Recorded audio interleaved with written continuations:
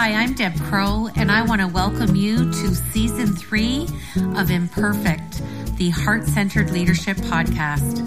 This is a podcast where we connect, learn, and laugh together with authentic and courageous leaders from all over the globe. You will learn from leaders you haven't even met yet. You will gain new tools to add to your leadership toolkit. Leadership belongs to all of us.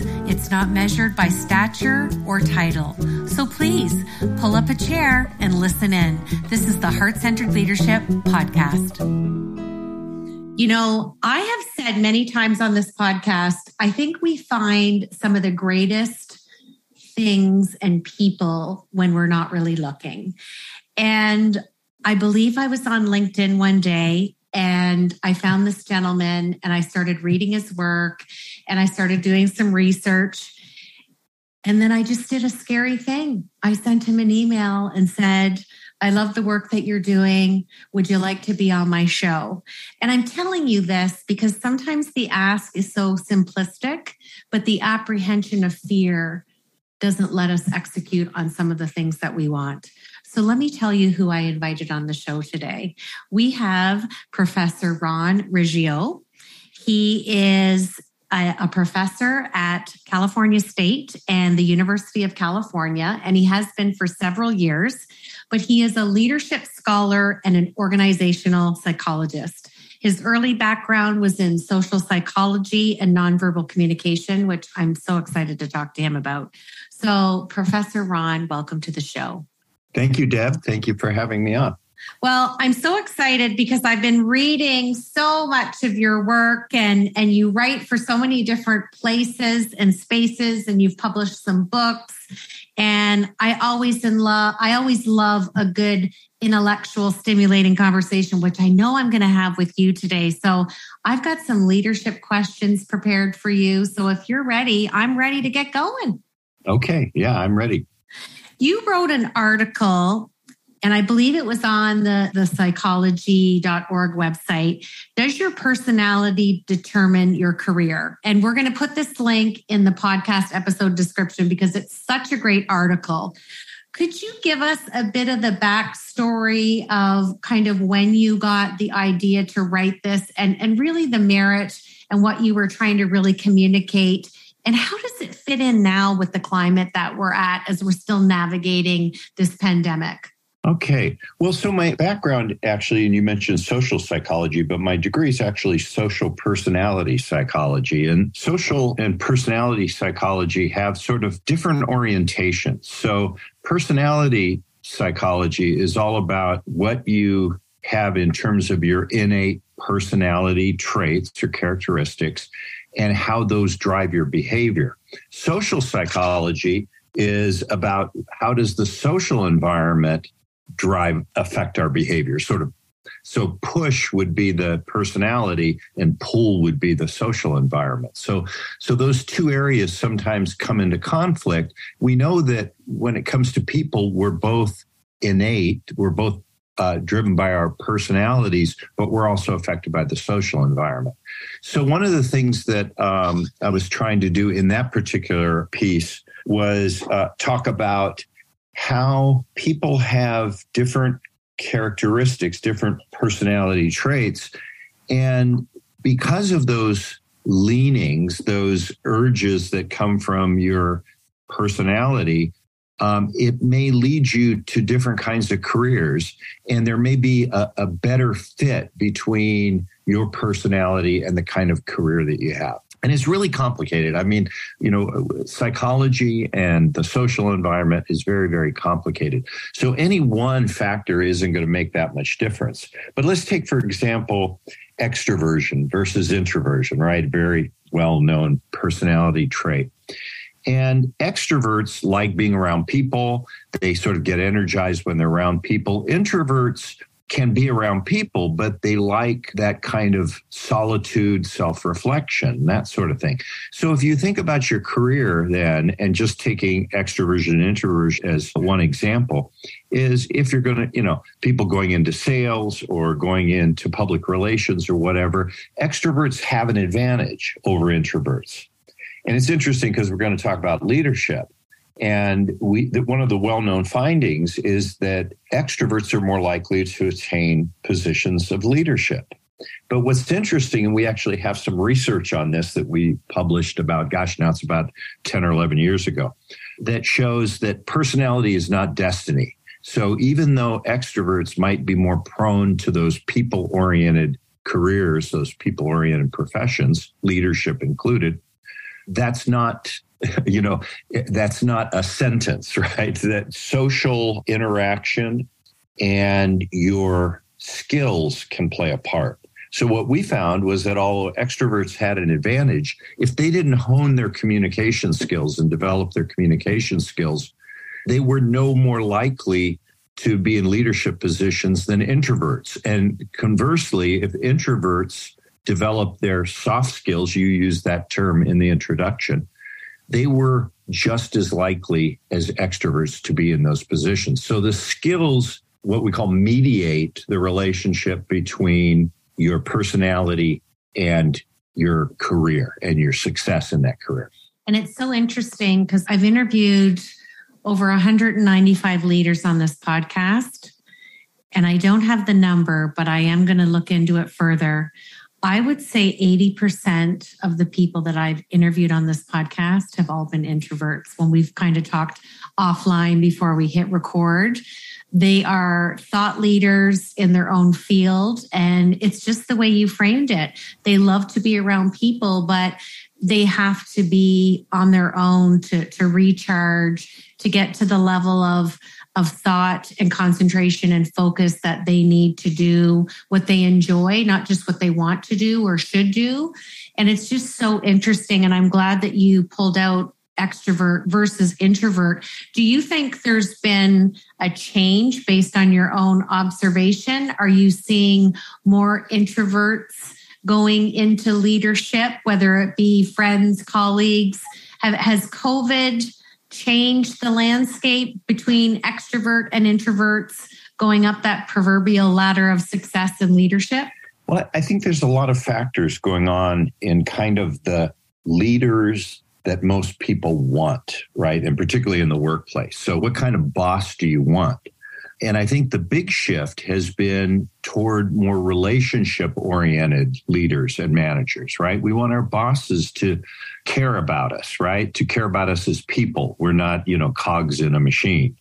And I think that change has probably had a greater impact in terms of we want leaders who have those people skills, right? Who can relate to us, who can empathize. And that shift has really changed in a lot of ways. Now, obviously, COVID sort of threw a big wrench into everything in terms of so many people now working remotely. And we're probably not going to know exactly what's going on until we're able to do research over time. But what that, I think, allows is if you're working from home for part of your work week, that's an advantage for introverts because you can sort of stay in your space and feel comfortable. That might be a little strain on extroverts because they really like to be around people and be around people face to face. So I think the changing landscape of both leadership and the changing landscape of work are going to interact with our personality traits. Well, absolutely. And how many people I've talked to that have switched jobs or roles or companies, and it's a virtual onboarding. So it wasn't traditional onboarding for a company. And even though they're with their new peers on Zoom, it's just not the same. So it's been an interesting dynamic to see. And I know as we're slowly returning to our new normal, there's still a little bit of apprehension in the air, if you will. I've been to a couple of things myself, and people are still saying this feels, really different. It's been a couple of years and there's still the distancing and different things going on. But I think like anything else, it's just going to take us time to settle back into what really is our new normal. Yeah, I agree. it's going to, we're going to have to spend a few years in this world. I think one of the things, too, if you think about just sort of, virtual meetings, for example, Zoom meetings versus face-to-face meetings, I think what we really need to figure out is what sorts of meetings, which kinds of meetings should be virtual for, because it fits with the purpose of the meeting, and which ones should we do face-to-face. I think before this, we didn't do a very large percentage of our meetings online. We did a lot of face-to-face meetings.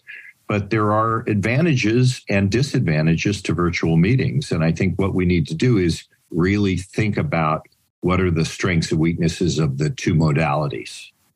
Oh, I totally agree with you. And I think when there's more important things to discuss, that something that couldn't maybe be approached as easily. Again, we're going to talk about nonverbal communication.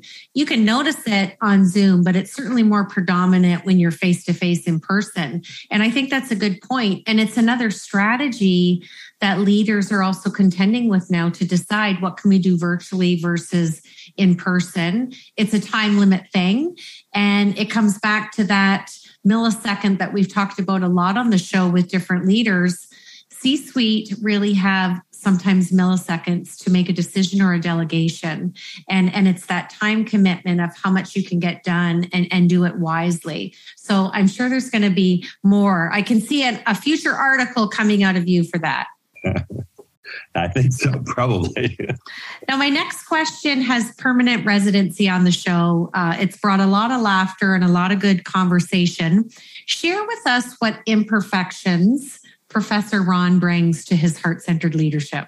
Oh, wow. Imperfection. Well, one of the things that I found out, and this is kind of odd being as I said, a social personality psychologist, I had never really looked at my own personality, right? I've given a lot of personality measures, done a lot of research with other people. But I think the lockdown and COVID led me, I think people who know me thought I was extroverted. And I probably gave into that and thought, well, maybe I really am an extrovert. And I think one of the things I found from the lockdown is that I was more introverted than I had been, that I really enjoyed the sort of solitary work and not being distracted and all of that. So that's interesting, because what that means is that probably when I've been in leadership roles, I haven't connected as deeply with other people as I should.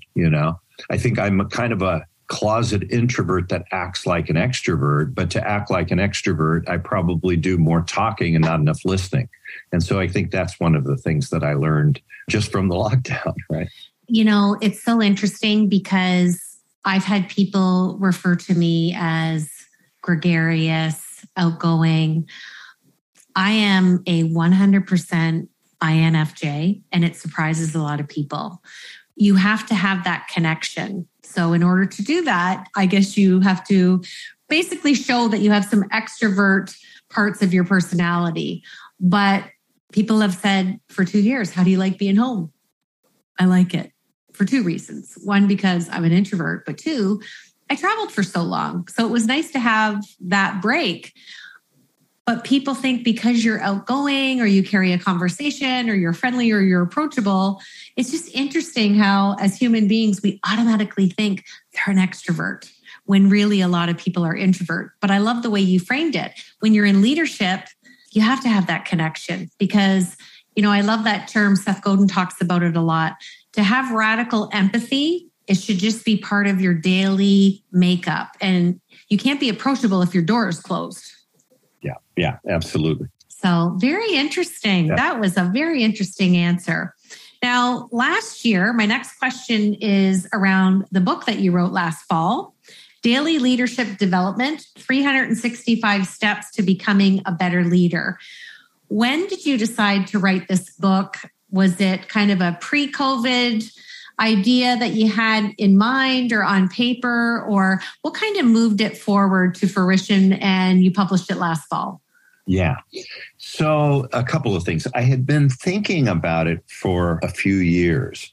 And the inspiration for the book, I'm in Claremont. I'm at Claremont McKenna College now. So I'm in Claremont in Southern California. And Claremont, the person I think who is best associated with Claremont is the late Peter Drucker, who's often referred to as the father of modern management. And I got to know Peter when I came here. And there's a book that is the writings of Peter Drucker. It's called The Daily Drucker. And I have that book and I have a signed copy and all of that. And I referred to it a lot because reading Peter Drucker can sometimes be intense. You have to read a whole book, but reading excerpts, sort of daily excerpts, sort of was useful for me. And so I thought, well, gosh, that would be a good way to think about leadership development. And then the other thing that happened is when our students went online for a year and we lost contact with them, I thought, we work a lot with our students here to develop their leadership. And we do things like if they want one and they're willing to commit, we hire a professional executive coach for our students to help with their leader development. We work with the coaches to get them sort of student oriented, right? But I thought, gosh, when they graduate, they go from being immersed in our institute, which is really about developing our leaders of tomorrow, our young student leaders. And I thought, what's going to happen when they graduate? So the other reason I wrote the book was to give it to my students when they graduate so that they can have something that they can, put on their nightstand. And the idea of the daily leadership development is it only takes 10 minutes or so to read the excerpt for the day, maybe not even that, maybe 3 minutes. And then there's always a developmental exercise at the end, something you can think about, something that you could do to try to develop that aspect of leadership. And leadership is fantastically complex. So it's kind of a day-by-day approach, but there are also week-by-week topics. So we cover different aspects of leadership in a particular week. So you can read it sort of a day at a time or a week at a time or however. And so that was really it. And in fact, the students just graduated and I asked students who would like a copy of the book. And I gave them a hard copy of the book. And it's professors like you that students remember. It's those kind moments to congratulate them on graduating. And here's another tool to kind of keep things going. It's kind of that gentle reminder of you that they'll have. And it looks like a wonderful book. I'm definitely going to order it. And who wouldn't like to read a passage and then have an opportunity to act on it? Yeah. And let's go back to our earlier topic because we talked about personality. And one of the first things that is brought up there is, are leaders made or born, which is often the most, common question I get asked as a leadership scholar, right? And we know that it's probably about 1/3 born. It's 1/3 part our traits, our motivations, our inborn qualities. But it's 2/3 made. And so that's good news if you're trying to develop into a leader and you don't have the sort of right stuff by birth. That means that many, for example, using the introverts, extroversion advantage, well, there are many introverts, as you suggested, and many well-known introverts who were terrific leaders. Abraham Lincoln was an introvert and is considered one of the greatest presidents in history. So the point is that we can overcome what, we're sort of born with, and we can work on leader development, developing ourselves as the most effective leaders that we can be. And that's kind of what the book is about, right? What can we do on a kind of day-to-day basis? And so it covers the whole gamut of skills and competencies and character, because character is really important for leaders. It is. And it makes me think of, you framed it as our leaders born or made. And I've had other conversations on the podcast where we've talked about, is it skill versus talent?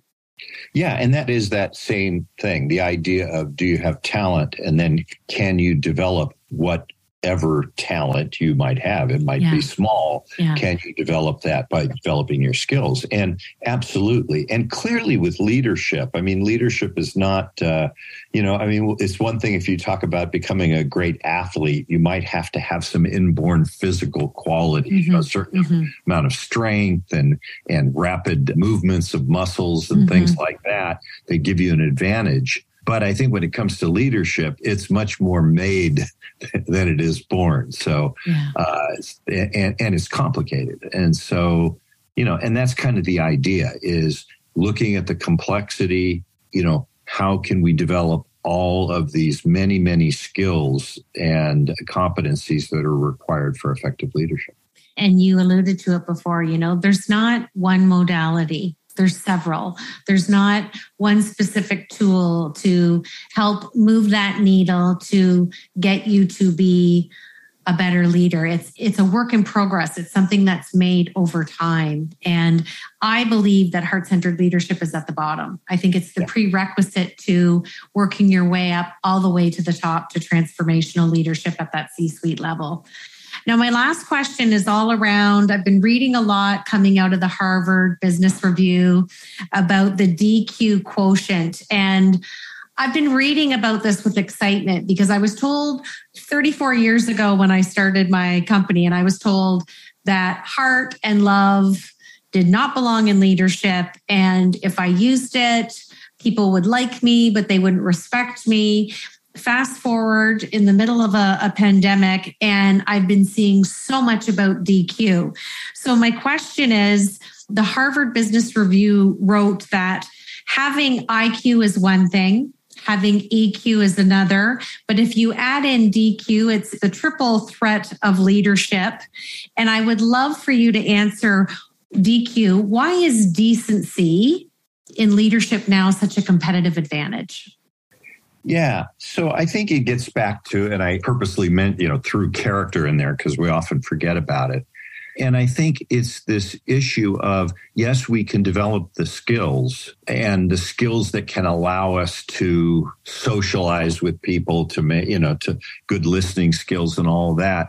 But if you don't connect at the emotional level, then, there's no real connection there. And people can feel that, can sense that. And that's why the EQ kind of comes in. And that's why that's important. But it's also about, when it comes to leadership, we want leaders of good character, because we've seen a lot of really horrible, terrible leaders, right? Dictators and tyrants.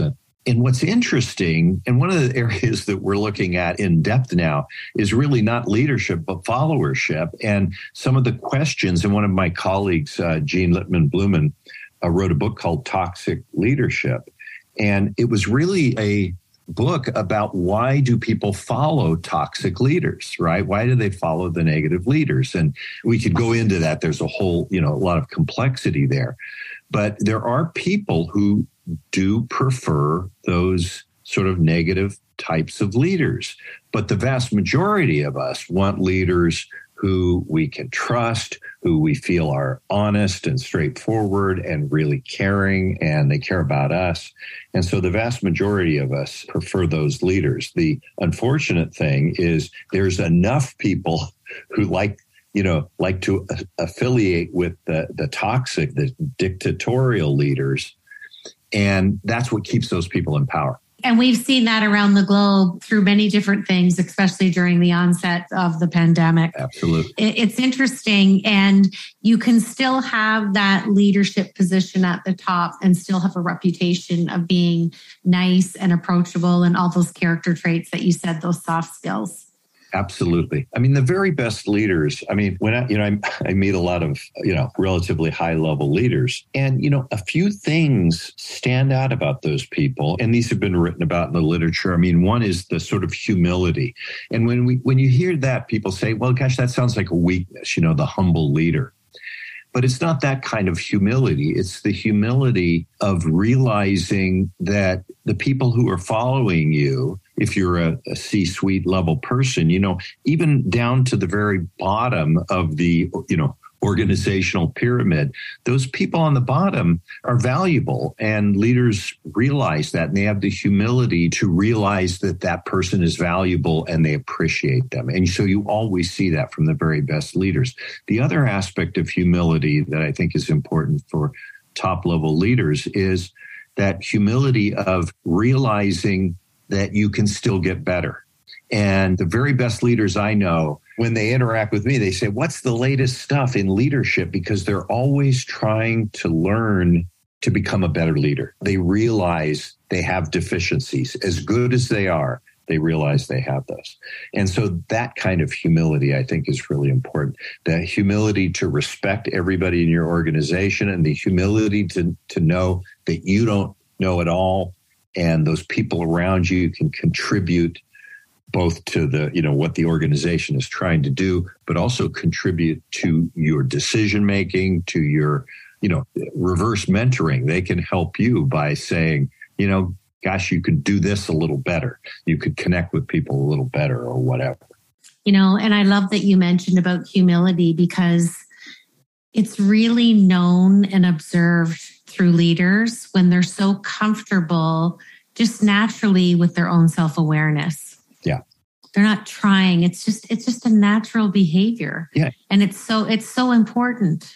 And the first step in leader development and developing yourself as a better leader is that self-awareness. You have to know, where you are. You have to be able to assess where you are so that you'll know how to get where you want to be. Absolutely. Well, I could sit here and just talk to you all day about leadership, but we do have a structure here. So I'm going to switch to my Fab Four. Okay. And these are just 4 fun questions. We don't want you to think. What is sitting on the top of that brilliant mind of yours?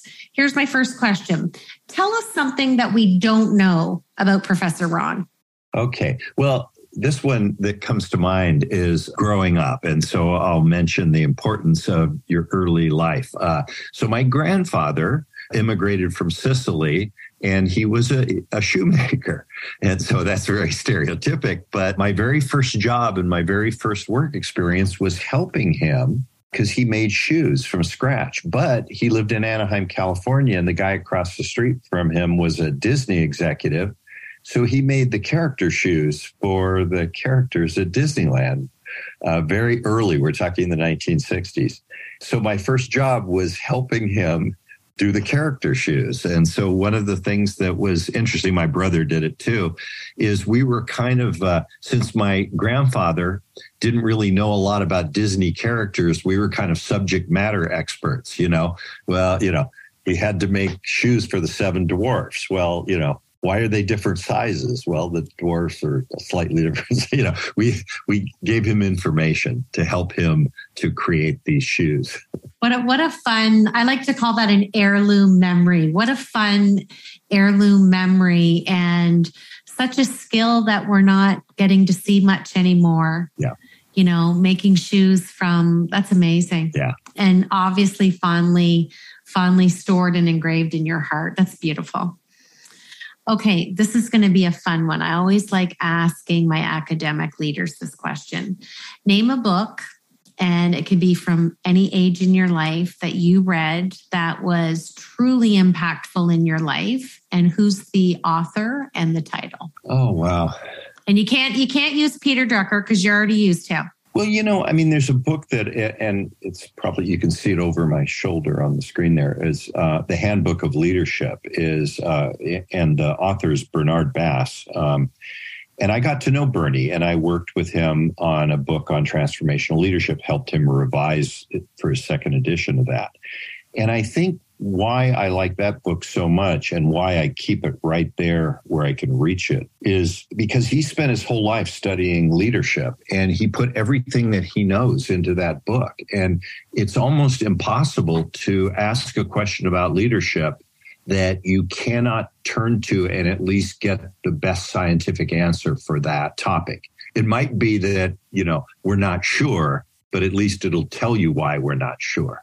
And what I like about it is it's a handbook. So you've got it there all the time for quick retrieval when you're working on something. And that's an interesting one. Thank you for sharing that, because we haven't had that one on the show. Okay, my third question is kind of fun. Let me put some context around it. So I'm granting you a wish, Ron. Okay. You get to have dinner with any leader of your choice. Now, this leader could be living. They might have passed away. Who are you inviting to dinner, and what is the dinner conversation? Oh, wow. I think I probably would interview Abraham Lincoln right just before his death. So the Civil War is over, asking him about that because I can't imagine a more intense conflict than a civil war.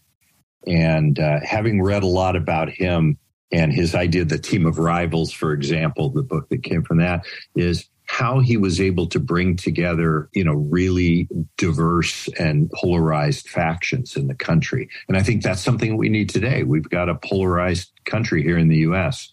And actually, a lot of countries in the world have that, right?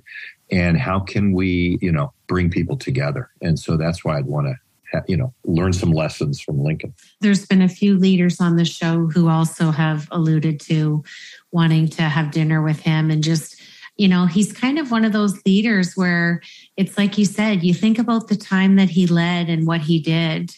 And he really was such a thoughtful leader, but he listened to people and he was approachable and he already had the EQ figured out before it was even anything that was really discovered or researched. Yeah. He didn't lead with just intellect. And it's just so commendable for that time in history. So I think that would be a fun dinner to have. Yeah. So before I close out the show with my last question, I just want to say, I want to encourage people to reach out and meet people like I met you, and you were so grateful to come on the show today. But I just want to say that I'm just honored that we've met, and I'm grateful that you took the time to chat to me today about heart-centered leadership and your leadership journey. And I'm sure there's going to be more books to come and more wonderful articles. I look forward to following you. But thank you for sharing your heart with us today on the show. Thank you, Deb. Thanks for having me. This is a great conversation. And we're going to finish the show I'm going to ask you to finish this sentence for me. Heart-centered leadership is critically important for any successful leader. Thanks for joining me today on Imperfect, the Heart-Centered Leadership Podcast. I hope that you've enjoyed the show today and learned some new tools for your leadership from our amazing heart-centered guest. And if you like the show, we would welcome a rating and review on whatever platform you listen to. And we would love to have any comments or feedback at any time. And if you want some more heart-centered goodness, head over to our daily blog, masteringtheheart.com.